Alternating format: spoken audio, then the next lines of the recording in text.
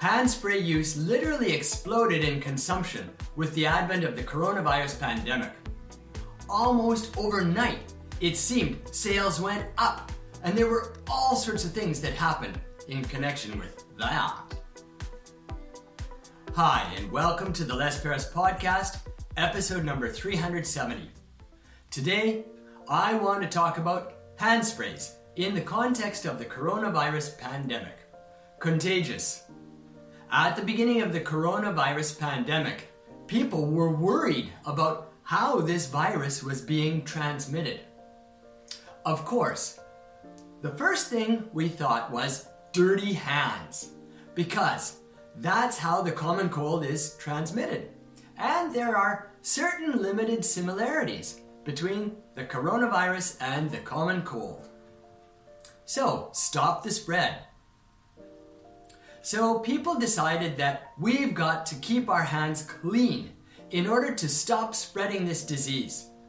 Of course, we can wash our hands, but there are problems with using soap and water. One of the problems is that your skin dries out. Another problem is that you need access to a sink and towels. Then there's the thought of the environment, because you now have to provide a lot more clean water, and you also have to launder the towels. But how do you do it? So, another way to clean your hands is to use hand sanitizers.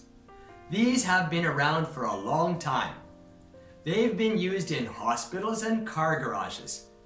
The car garage type usually is more of a hand cleaner than a sanitizer, but some of the ingredients are similar. The next thing is, are you going to use a gel or a spray? And a lot of people started using sprays. That brings us to the next point. Then everyone bought them. When everybody started using spray, they needed to get them, so they all ran out to the stores and bought them. When the stores ran out, they went online and they started buying them online. And then the online stores ran out of stock too. So demand soared. Prices soared now with demand soaring and supply not keeping up. So we had a problem. The problem is that people are more willing to pay higher prices than other people are willing to charge higher prices. This cycle continues until we end up with price gouging. At one point, a bottle of hand sanitizer that normally cost $2.50 was selling for $90 during the pandemic. So they stopped it. Then the authorities stepped in. They recognized the price gouging and stopped it. They made exorbitant prices for these products illegal and prevented people from selling them at those crazy prices. Then production increased. After a while, production started to kick in, and they were able to make more of the alcohols that we use in these hand sanitizers. It took quite a while, in fact.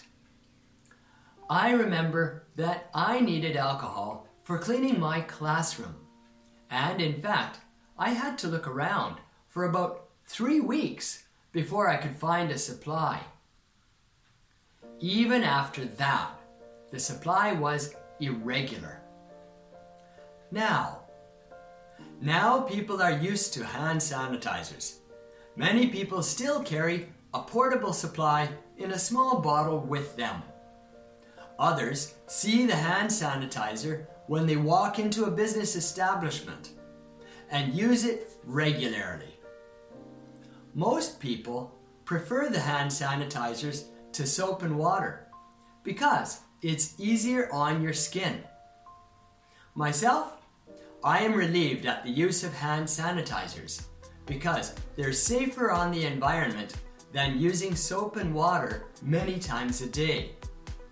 If you're interested in learning more, about going soapless, check out my video about going soapless down below.